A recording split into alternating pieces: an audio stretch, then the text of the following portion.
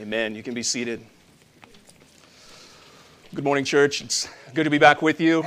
Thankful to gather with my church. A couple of us were gone this last week. Pastor Tom, Pastor Greg, myself, visiting Capitol Hill Baptist Church in Washington, D.C., attending more of a pastor's workshop and conference there, and refreshed, learned a ton, walked 11 miles in the matter of a few hours, led by our faithful tour guide, Mr. Tom Lay, but certainly mindful of you all being away this past week and glad to be back.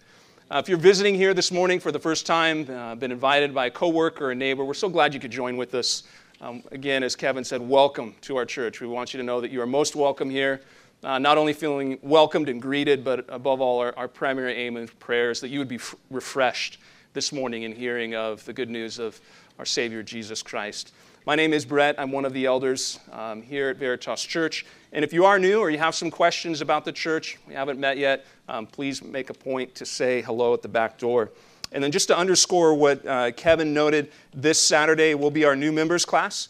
So if you've been recently attending, been visiting here for some time, this is the next kind of layer of to get to know us as a church, what it would mean to be a member of Veritas Church as you seek to follow Christ as one of his disciples.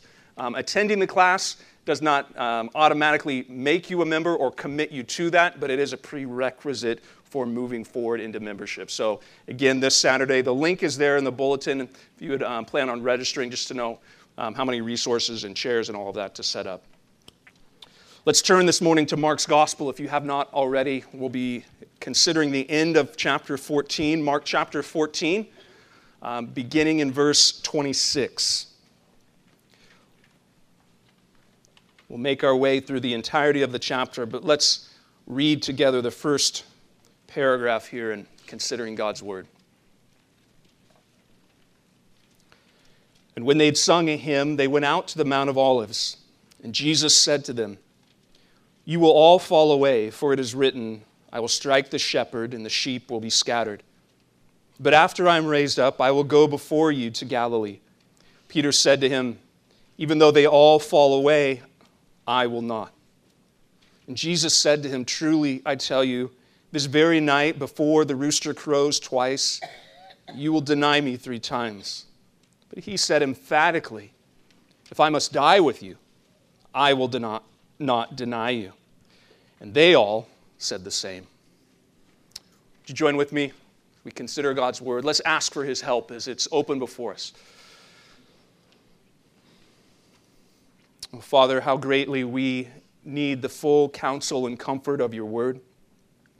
How greatly our souls need to be affirmed and strengthened, directed, even corrected by the goodness of what your word proclaims, and most specifically as it announces the goodness of Christ, the necessity of his sacrifice, the hope of his resurrection, and the eventual hope of your return. Lord, we're here before you with your word, a very sacred portion of Scripture, a very sorrowful portion of Scripture in some aspects, but Lord, we ask that you would move us beyond just the ability to hear words and to make logical connections and to understand the point of the narrative, but Lord, that you would cause what only your Spirit could do, that you would cause fruit to be born, that you would cause us to be shaped by the image of your Son, that you would cause regeneration, that you would bring conversion, that you would, Lord, bring an awakening to the goodness of the gospel this morning. Lord, we cannot do that. We cannot do it in our own souls. We cannot do it for our spouses. We cannot do it for our children or the dear neighbors and friends that we've invited, but Lord, you can. And so we're asking that you would be faithful to your promise and that you would work according to your Spirit for these ends, we ask in Christ's sake. Amen. There is something reassuring, perhaps even mesmerizing, about watching confidence on display. Think about how many highlight reels are filled with the clock running down, the team behind, and the coach putting the ball into the hands of the proven and confident point guard.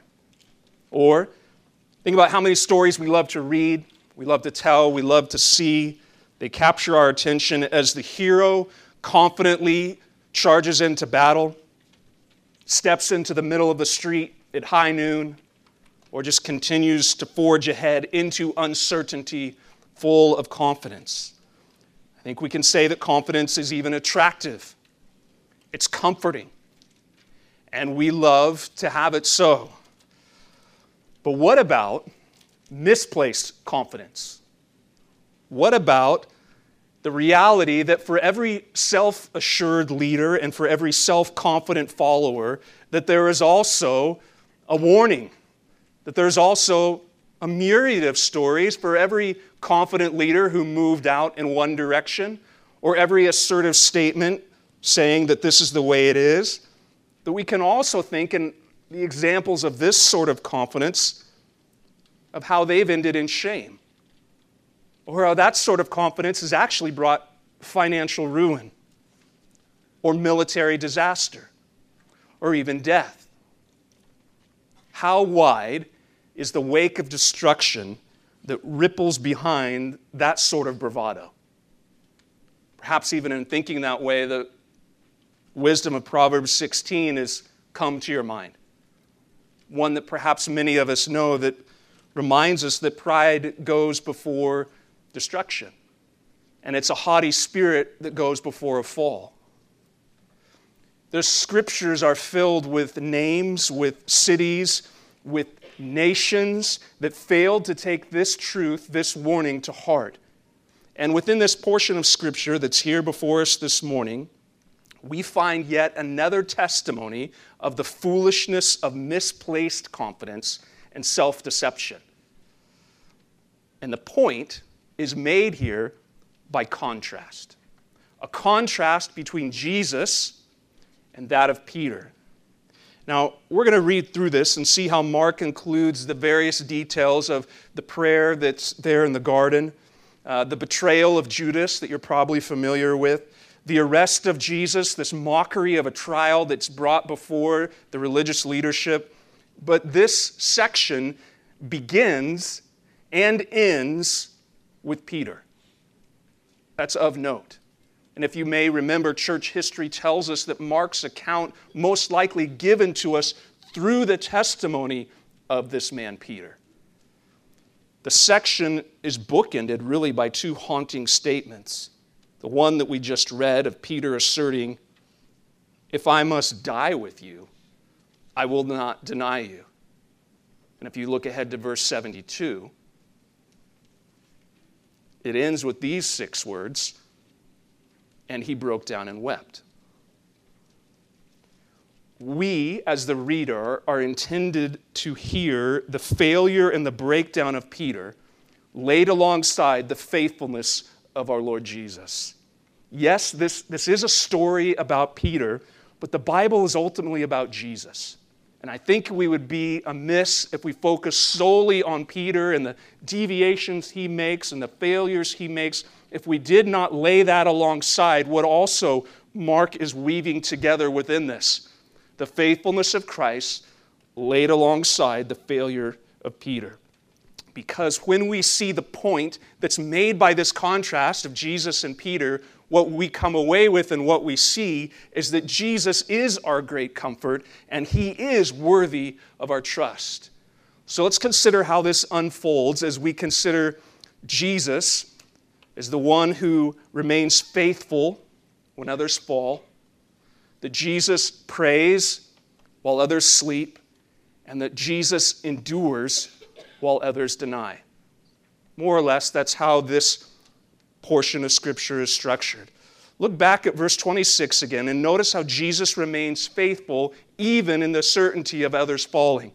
Because he comes to them, and it says in verse 26, when they'd sung a hymn, they went out to the Mount of Olives, and Jesus said to them, "You will all fall away. For it is written, I will strike the shepherd, and the sheep will be scattered. But after I am raised up, I will go before you to Galilee." Verse 29. Peter said to him, "Even though they all fall away, I will not." And Jesus said to him, "Truly, I tell you, this very night, before the rooster crows twice, you will deny me 3 times." But he said emphatically, if I must die with you, I will not deny you. And they all said the same. Contextually, Mark mentions that a hymn was sung, which connects us to the Passover meal that was just shared in this earlier portion.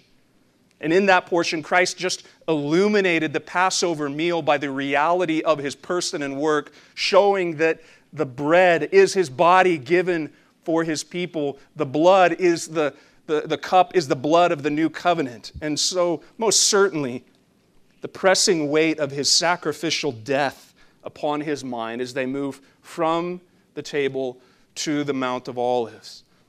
But Mark says not only did they do that they'd sung a hymn. Adding to this emphasis of this looming pressure of Christ's certain death, we would have known traditionally they would have left this Passover meal singing the second part of the Hallel Psalm, Psalm 114 to Psalm 118. Psalm 116 is especially striking, knowing that they would have sung these words as they made their way from the upper room to here, that Jesus would have sung these very words only hours before he would be arrested, betrayed, and crucified. What would he have sung? Psalm 116, verse 8. For you've delivered my soul from death, my eyes from tears, my feet from stumbling. I will walk before Yahweh in the land of the living. I will lift up the cup of salvation and call upon the name of Yahweh. I will pay my vows to the Lord in the presence of all his people. Precious in the sight of the Lord is the death of his saints. So in light of his coming death, Jesus then speaks of the effects of his death upon his followers. And he speaks to the certainty of this falling away. Jesus' prediction, it's anchored by this phrase, "It is written," there in verse 27, connecting what he says to Old Testament Scripture. And the Scripture that he's anchoring this in is Zechariah chapter 13. In its original context, Zechariah 13, it refers to the martyrdom of God's promised shepherd. It's another picture in our Scriptures where God brings salvation through judgment. The salvation of God's people would be accomplished by the judgment of the shepherd. Bad news. But within Zechariah 13, this bad news, it's set off by good news, because even though there's going to be this striking and then this scattering, verse 9 of Zechariah 13 says there's going to be restoration. This wonderful anthem that echoes throughout redemptive history, where it says in verse 9, "They will call upon my name, and I will answer them, and I will say, they are my people, and they will say, Yahweh is my God." That happens again and again and again. Christ points his men to this portion and says, it's certain. And here in Mark 14, Jesus says much of the same. Hard news set off by good news. I will strike the shepherd. The sheep will be scattered. But, he says, but after I'm raised up, I will go before you to Galilee. Meaning, neither the striking down nor the falling away is going to be the final word here. It's certain, it's going to happen, but I will go before you into Galilee. Yes, the shepherd is going to be struck down. Yes, all of you will fall away, but take heart. I'm going before you into Galilee. Keep that in mind. It's going to come up again in chapter 16. Throughout Mark's gospel, he's been very careful to show how Jesus' words are filled with authority and power. That's been a recurring theme all the way from chapter 1. And because they're filled with authority and power, Jesus' words are trustworthy. Think back to what we've heard. If Jesus says, be healed, men are healed. If he says, little girl, arise, she arises. If he says, be still, the wind and the waves are silenced. If he says, come out of that man, demons flee and shudder. And if he says, you will all fall away, they will all fall away. And if he says, I will be raised up, he will be raised up. Authority and power, therefore trustworthy. But what does Peter hear? Jesus speaks of the certainty of this fall, but what Mark tells us is this confidence that Peter responds with. Upon hearing of this prediction, fleeing sheep and struck shepherds, Peter assumes he's the exception to the rule. When Jesus says all, he doesn't mean me. Even though they all, I will not. He exudes confidence, doesn't he? A very self-confident statement. For surely I will be the last man standing. Others might fall, Jesus. I understand that. But not me. But Jesus responds, assuring him not only the certainty of this fall, but the immediacy of this fall. Peter, I'm not talking about 10 years from now. I'm not talking about 3 years from now. Peter, I'm not talking about tomorrow. Peter, I'm talking about tonight. Before the rooster crows twice, Peter, you will deny me. Not once. Not even twice. Peter, you're actually going to deny me 3 times. And Peter raises the tone of his bravado even an octave higher and says, if I must die with you, I will not deny you. So this sets the stage for everything that's going to follow. Whose word will prevail? Whose word is trustworthy? Whose word actually is full of authority and power? Jesus or Peter? Can we trust Jesus? Can you trust his assessment of you? Can you trust his assessment of sinners, of righteous, of his return? Does his word have authority? If it does, are you listening? Are you listening to his word? Am I listening? Friend, if you're not a Christian, one of the most helpful and fruitful things you could do is just to begin reading through the scriptures and take note of a couple of things. Take note of what God says about himself, what God says about sin, and then what God says about Jesus. As you begin to synthesize those things and read through what the scriptures say of God, of sin, and of Christ, you'll begin to have a little more clarity on actually what this Bible teaches. And then, having begun to see some of that, ask yourself, why am I not trusting these words? What is it in my mind or in my perception that causes me to say this isn't trustworthy? And then I would encourage you to find another Christian and begin to have conversations about that. The overwhelming emphasis of Scripture is that Jesus remains faithful even unto death. And faithfulness is our great hope, his faithfulness. Jesus most certainly remains faithful when others fall, but it goes further, and we see this Jesus, he actually prays while others sleep. Look back at verse 32. And they went to a place called Gethsemane, and he said to his disciples, sit here while I pray. And he took with him Peter and James and John and began to be greatly distressed and troubled. And he said to them, my soul is very sorrowful, even to death.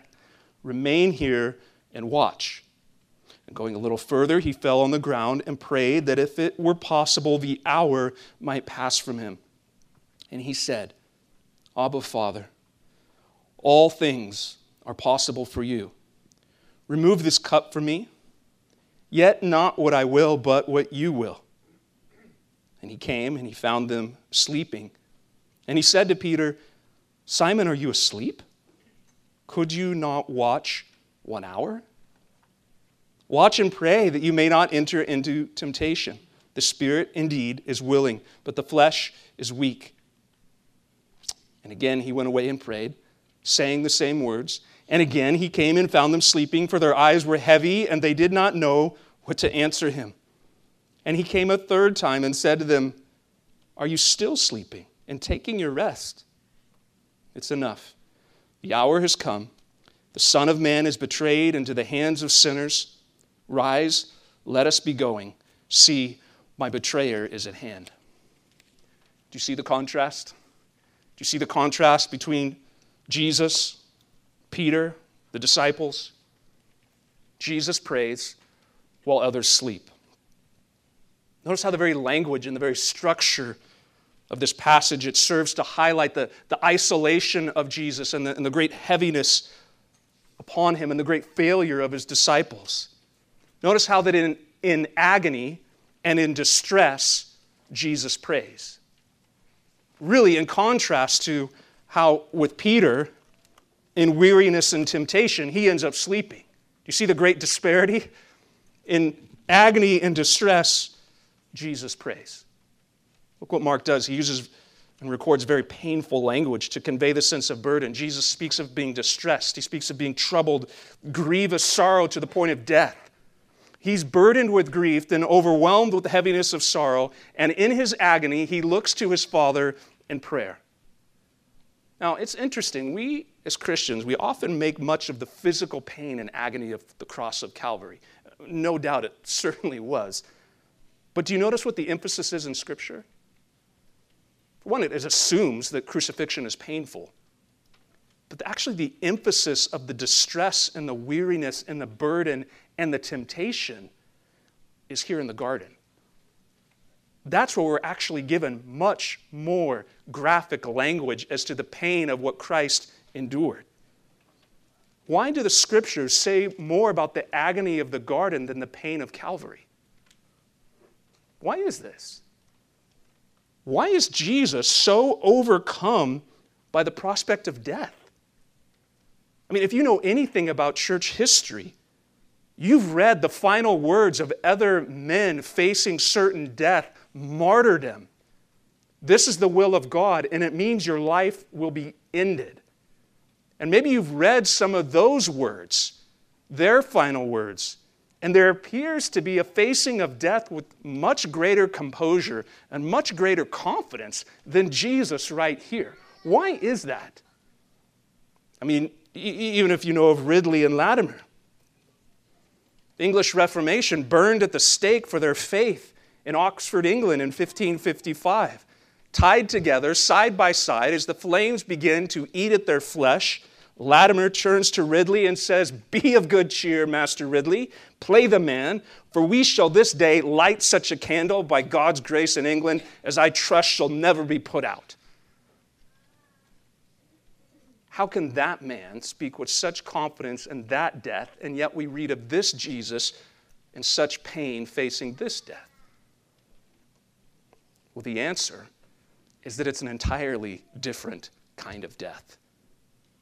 It's a radically different kind of death that Jesus faces compared to every other death that's ever been faced. The dread and the overwhelming sorrow of Christ is not because of the prospect of physical suffering, but for the purpose of the death that the suffering would entail. The key to understanding the agony of the garden is found within these two words, the hour and the cup. Both images are taken from Scripture and the vocabulary of apocalyptic literature, speaking of the certainty of God to accomplish His purposes primarily through judgment. The cup, most often in Scripture, has everything to do with the judgment of God, specifically the wrath of God being poured out, and the wrath of God being personally experienced by those on whom the cup is poured out upon. And Jesus here speaks of the hour, and He speaks of the cup. Sorrow to the point of death. Isaiah 51 uses this language, wake yourself, stand up, O Jerusalem, you who've drunk from the hand of the Lord, the cup of His wrath, who have drunk to the dregs of the bowl, the cup of staggering. Friends, when you talk about salvation, when you talk about the death that Christ died, you must, in that conversation, understand what that salvation is really from, what that death is really for. As Christians, we affirm universally, if you're a Christian, you affirm Jesus is the eternal Son of God, that He became man to accomplish the salvation of God's people. But why did all of that have to take place so that we could be saved? Why did Jesus become man? Why did he have to die a death? If in answering that question you do not get to the reality of judgment and wrath, you've answered that question insufficiently. There's other motives, there's other aspects, but if you're not talking about judgment and wrath and the death of Christ, you've misunderstood the primary purpose of Christ's death. The salvation that Christ brings is not just salvation from difficult circumstances. In fact, many Christians' testimony is that they were saved and their life got horribly worse, painfully worse. So it can't just be salvation from bad days, nor can it just be salvation from simply guilt alone. I used to feel really bad and have a low self-image, but now I'm a Christian and I'm really confident. Okay, maybe, but is that really what Christ has come to do? To give you a better, positive mental outlook? Friends, if that's all it is, you've misunderstood the teaching of the Bible. Ultimately, God saves us in Christ from himself. His righteous and just wrath against sin. Christ died to save us from the judgment that we deserve. Instead of the wrath of God being poured out upon his people, Jesus comes to drink the cup himself to save his people from the judgment, the good and just judgment that their sin deserves. And so it is the agony of judgment. It's the weight of sacrifice. It's the cost of bearing our judgment that leads Christ into the garden to fall on his knees and say, Abba, Father, my soul is sorrowful even to the point of death. But in contrast to this, we read that in weariness and temptation, Peter sleeps. As they come into the garden, Jesus gives one instruction in verse 34. Remain and watch. You could literally say, guys, you have one job. Yet while Jesus is over there pouring out his soul in prayer, the disciples sleep. And while they all slumbered, Jesus comes and he addresses Peter directly. Could you not watch 1 hour? You can't help but hear the bravado of Peter's boast in verse 29 echoing in the background. Even if they all deny you, I will not. Even if I must die, could you not stay awake for an hour? We're not even talking about death at this point, Peter. Just stay awake. The watching and the praying that Jesus calls these men to is really in contrast to the spiritually lethargic, careless attitude that marks them out. Now remember, the last word on the Olivet Discourse, back in Mark chapter 13, was to watch and to pray, lest you be caught sleeping. The danger of spiritual laziness combined with the allure of temptation is a deadly combo. And Christ has already warned them that you will all fall away. Given everything that he's front-loaded this evening with, would you not expect these men to remain and to watch? But they don't. This is the sort of warning that ought to provoke a sense of urgency, a sense of soberness. Not just to these men, but certainly can you see the application to our own lives? Watch, pray, spiritual alertness, the allure of temptation, the danger that surrounds us, the danger to your soul. And 3 times he warns them to watch and to pray that they will not fall into temptation. And 3 times, what does he find? He finds them sleeping. Jesus, in agony of soul, pours out his heart before his Father, submitting his will to him, casting his cares upon him, and in contrast, Peter and the others sleep to their own demise. Church, this is interesting. This is the second time in a number of weeks that the Word of God has come to us and warned us about the danger of spiritual lethargy, charging us to watch and to pray. It's not a coincidence when the Lord repeats himself as we're just expositionally making our way through a book of the Bible that you begin to hear repeated exhortations. Watch, pray, remain, watch, pray. Are you alert? Are you aware? Maybe somebody's asking you, like, can you read the room? Are you spiritually able to read the room? Are you able to look around and recognize how much danger lurks around us? Are you aware of the dangers among your business travels? Are you aware of the need to watch and pray because the excessive amount of free time you happen to have in this season of life? That's dangerous. Are you aware of the dangers of just being among friends and the conversation of joking and coworkers and schoolmates? How easily it is to compromise your testimony, to be drugged down into a manner of conversation or even decisions that you regret. Friends, there's dangers in prosperity. Maybe you are wonderfully blessed right now, financially, with time, with children, with job. That is a dangerous place to be in. Equally so, there's great dangers in sickness. How easily does bitterness take root in our souls? There's dangers in being married. There's dangers in being single. I would challenge you to find one season of life that does not demand the Christian be watching and praying. And when we begin to think that this isn't one of those seasons, beware. Could you not watch for 1 hour? Again, in contrast to Peter, laid alongside this is Christ. And this contrast is meant to just strike us. Jesus prays while others sleep. But Christian, this posture did not end here in the garden. When you fail to watch, he remains on watch. When you are overtaken by temptation and fall into sin, Christian, he stands as your high priest, making intercession for you.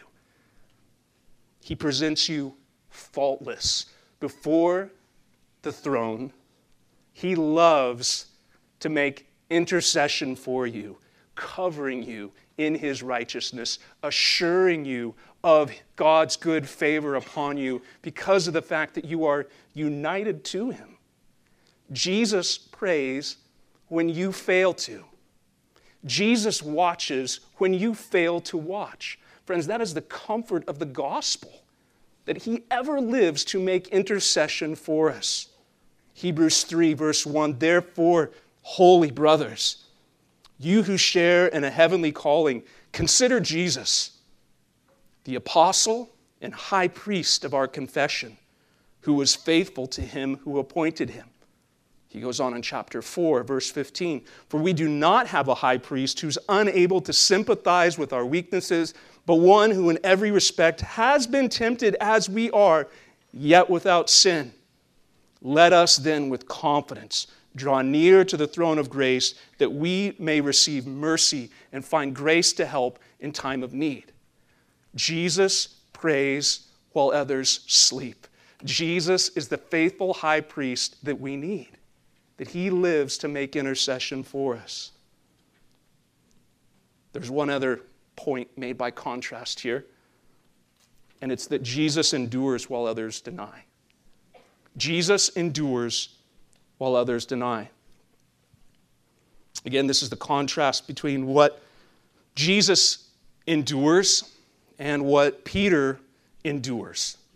And the contrast between both is meant to pull us into the text. Look down at verse 43. And immediately, while he was still speaking, Judas came, one of the 12, and with him a crowd with swords and clubs from the chief priests and the scribes and the elders. Now the betrayer had given them a sign, saying, the one I will kiss is the man. Seize him and lead him away under guard. And when he came, he went up to him at once and said, Rabbi. And he kissed him. and they laid hands on him and seized him. But one of those who stood by drew his sword and struck the servant of the high priest and cut off his ear.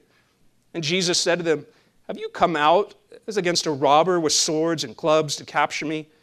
Day after day I was with you in the temple teaching, and you did not seize me. But let the scriptures be fulfilled." And they all left him and fled. And a young man followed him with nothing but a linen cloth about his body, and they seized him. But he left the linen cloth and ran away naked. And they led Jesus to the high priest. And all the chief priests and the elders and the scribes came together. And Peter had followed him at a distance right into the courtyard of the high priest.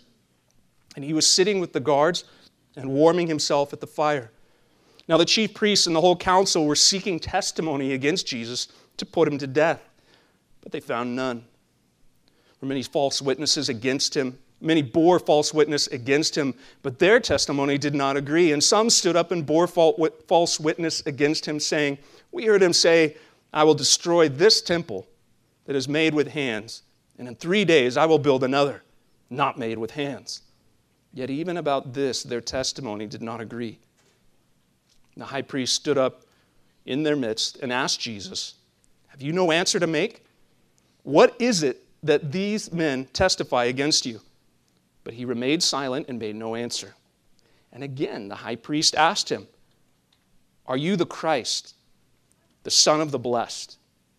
And Jesus said, "I am, and you will see the Son of Man seated at the right hand of power and coming with the clouds of heaven." And the high priest tore his garments and said, "What further witnesses do we need? You have heard his blasphemy, and what is your decision?" And they all condemned him as deserving death.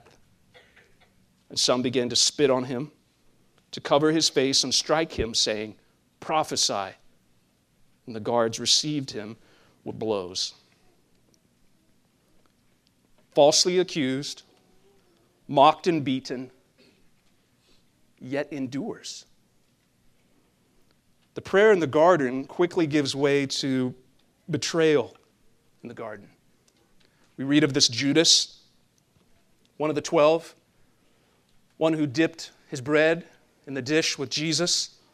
This Judas, whom Satan entered, the one who conspired with the chief priest in their plot to destroy Jesus, receiving 30 pieces of silver to betray him, to enable their plans. This Judas now embraces Jesus, greets him, and kisses him. And this kiss, a measure of intimacy, being the very sign to the guards looking on to say, "That's the one."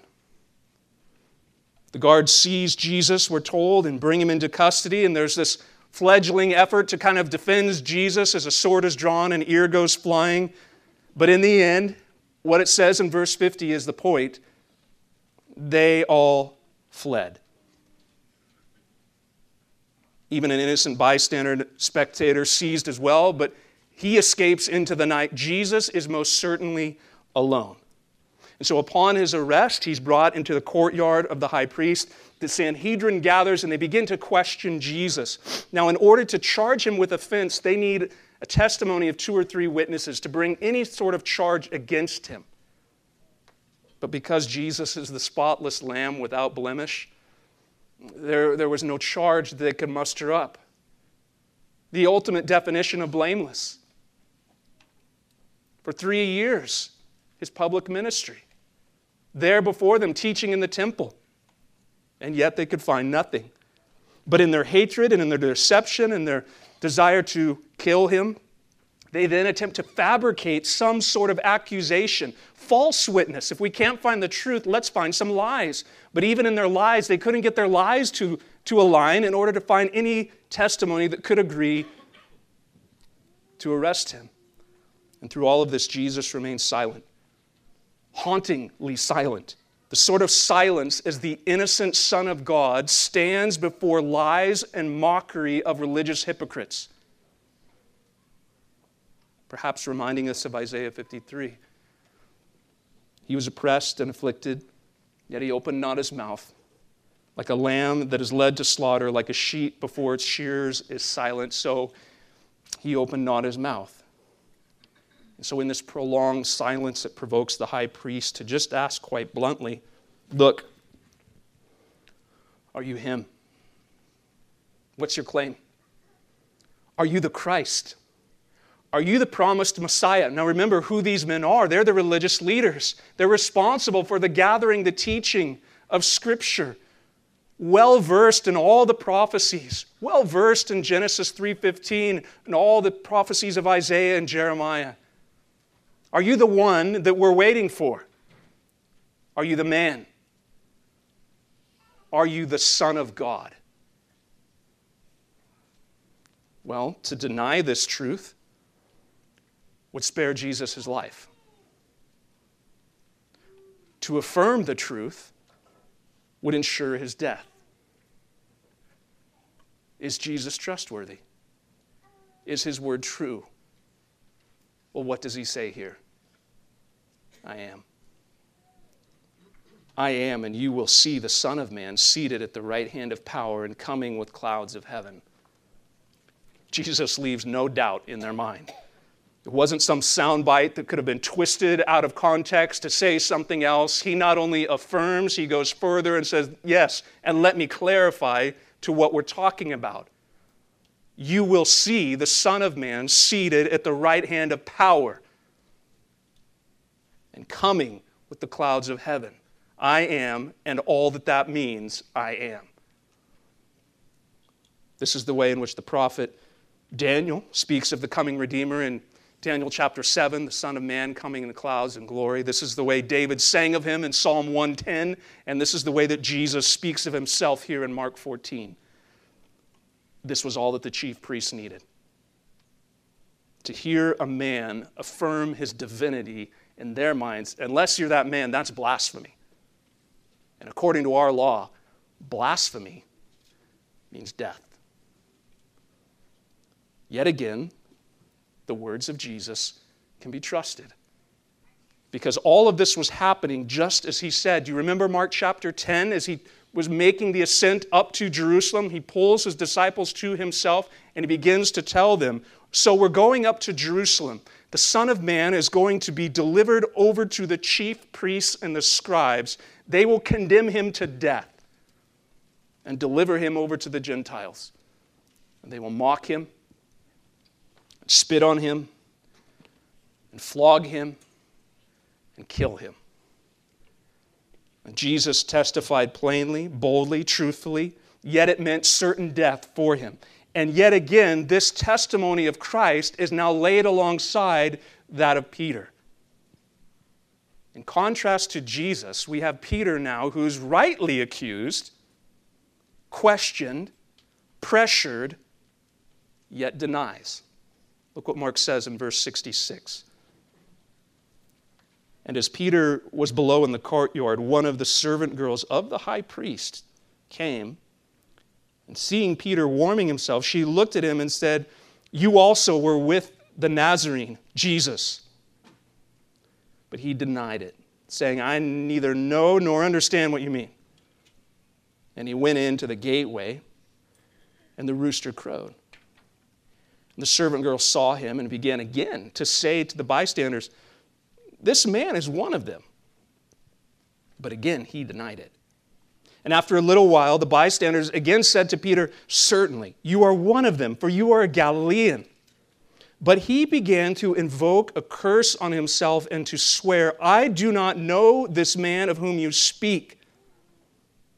And immediately the rooster crowed a second time. And Peter remembered how Jesus had said to him, before the rooster crows twice, you will deny me 3 times. And he broke down and wept. Again, the contrast, Peter to Jesus. The bravado of this disciple who was so confident that he would remain with Jesus even to the point of death is now denying Jesus upon a few questions from the crowd. He denies being with Jesus. He denies being numbered among the disciples. He goes so far as to call a curse down upon himself to galvanize the surety of his claim. I do not even know this man. And the sting of the denial is all the more painful when you consider the reality of what Peter actually walked through. The intimacy, the experience, the kindness that he received from this man Jesus. The Jesus that he denies is the one whom he'd lived with for 3 years. The Jesus that he denied stood in his own house and healed his mother-in-law. The Jesus that he denied is the same that he boldly confessed and said, "You're the Christ." And now he says, I never knew him. All the boasting, all the promises of faithfulness, they come crashing down in a few moments, and Peter breaks down and weeps. Brothers and sisters, do you know something of this kind of weeping? This kind of collapse? Vows and promises that I'll never do it again. And yet you did. Resolutions, good intentions. I got a plan this time. But sin, and then the shame and the guilt that come with it. Friends, Peter's life is a vivid illustration of Paul's announcement. For by grace you've been saved through faith. That's not of your own doing. It is a gift of God. Friends, the contrast of Peter's denial laid alongside Christ's faithful endurance is really the deep grain of this passage that's meant to direct our hearts and minds into the truth of the gospel. The Bible is filled with characters who are unfaithful. The point of the Scriptures is to show us that these characters are not the main characters. Their unfaithfulness points us to the very need for the one who is faithful. We read our Bibles and we see at every point in this story arc, there's this one promise to us who would be faithful. Right alongside, massive unfaithfulness. We are promised of this one who is sinless, right alongside grievous sin. The entire arc of Scripture is pointing us to this reality that there is one who is faithful, and that is our great need. So what that means is that your attempts to simply be a better husband, a more loving wife, an obedient son, an obedient daughter, is never going to reach the status that God requires. But there is one who has. There is a faithful one. We too, like Peter, we are meant to be broken over our unfaithfulness, longing for the one who would ultimately be faithful and rescue us. He remained faithful when everyone else fled. He was struck down so that his sheep would be spared. And again, he goes before us as our conquering king. So we're brought back to this original testimony of Christ and the assessment he made of Peter. What do we see? The words of Jesus, they're proven true. Can Jesus be trusted? Yes. Are his words full of wisdom, full of power, and full of love? Yes. Okay, if that is true, what sort of assessment do the Scriptures make of us? And do we agree with them? In our natural condition, here's what the Scriptures say. In our natural condition, born as you are, you're born in sin. We are corrupted and we are twisted by sin. And instead of glorifying God, who is our Creator and our rightful King, we suppress this truth and we actually deny Him. We deny the truth of this reality. We try and cover it up and we excuse it. We try and find reasons why we're the exception to the rule. But in our denials and in our justifications for not believing him or honoring him or taking him at his word, the scriptures say you're without excuse.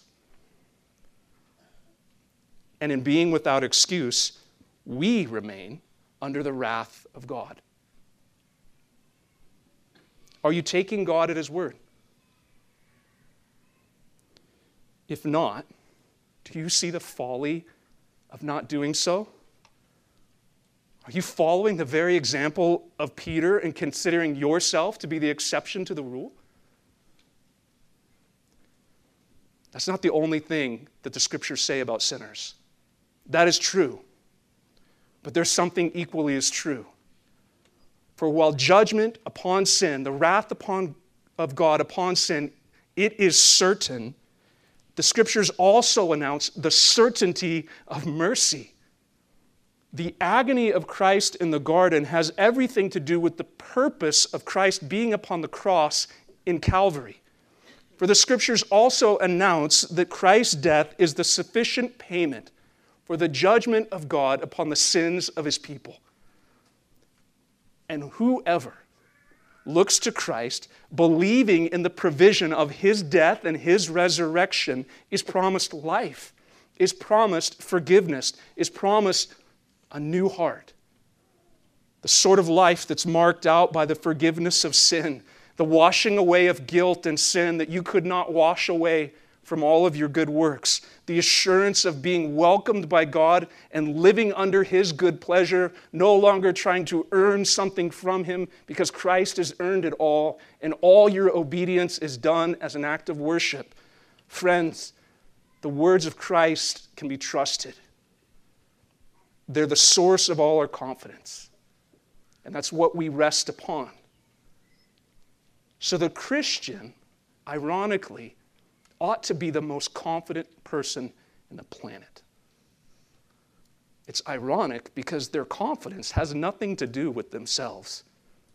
Their confidence has everything to do with the one in whom they're trusting in.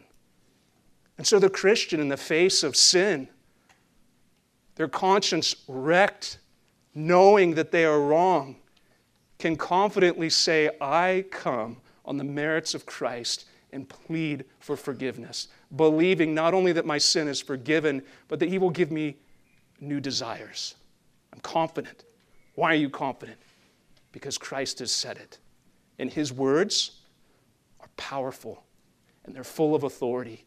Therefore, I can trust him. The Christian is confident even in the face of death, even when the doctor says inoperable. That Christian, confident. How can they be confident? Because he says, once I am struck down, I will go before you.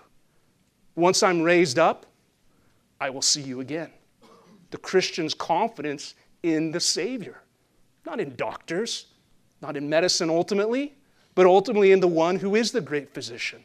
Christians ought to be the most confident people on the planet because of Christ. So let's do that. Let's look to him. Let's respond by placing our faith in him, believing that his word is sufficient. Father, how much we need your word. How much we need the work and the ministry of your Spirit. Lord, you alone have the words of life, and so we look to you. And Lord, it's very easy to see ourselves in that of our brother Peter. It'd be very easy to begin to deceive ourselves that we're not like him. So, Father, we pray that you would work your word into us, that we might see the truth, not only of ourselves, but ultimately the truth of your Son. Help us to see Jesus as he is, that we might find ourselves resting in him, that we might find ourselves absolutely confident in all of his words and all of his work.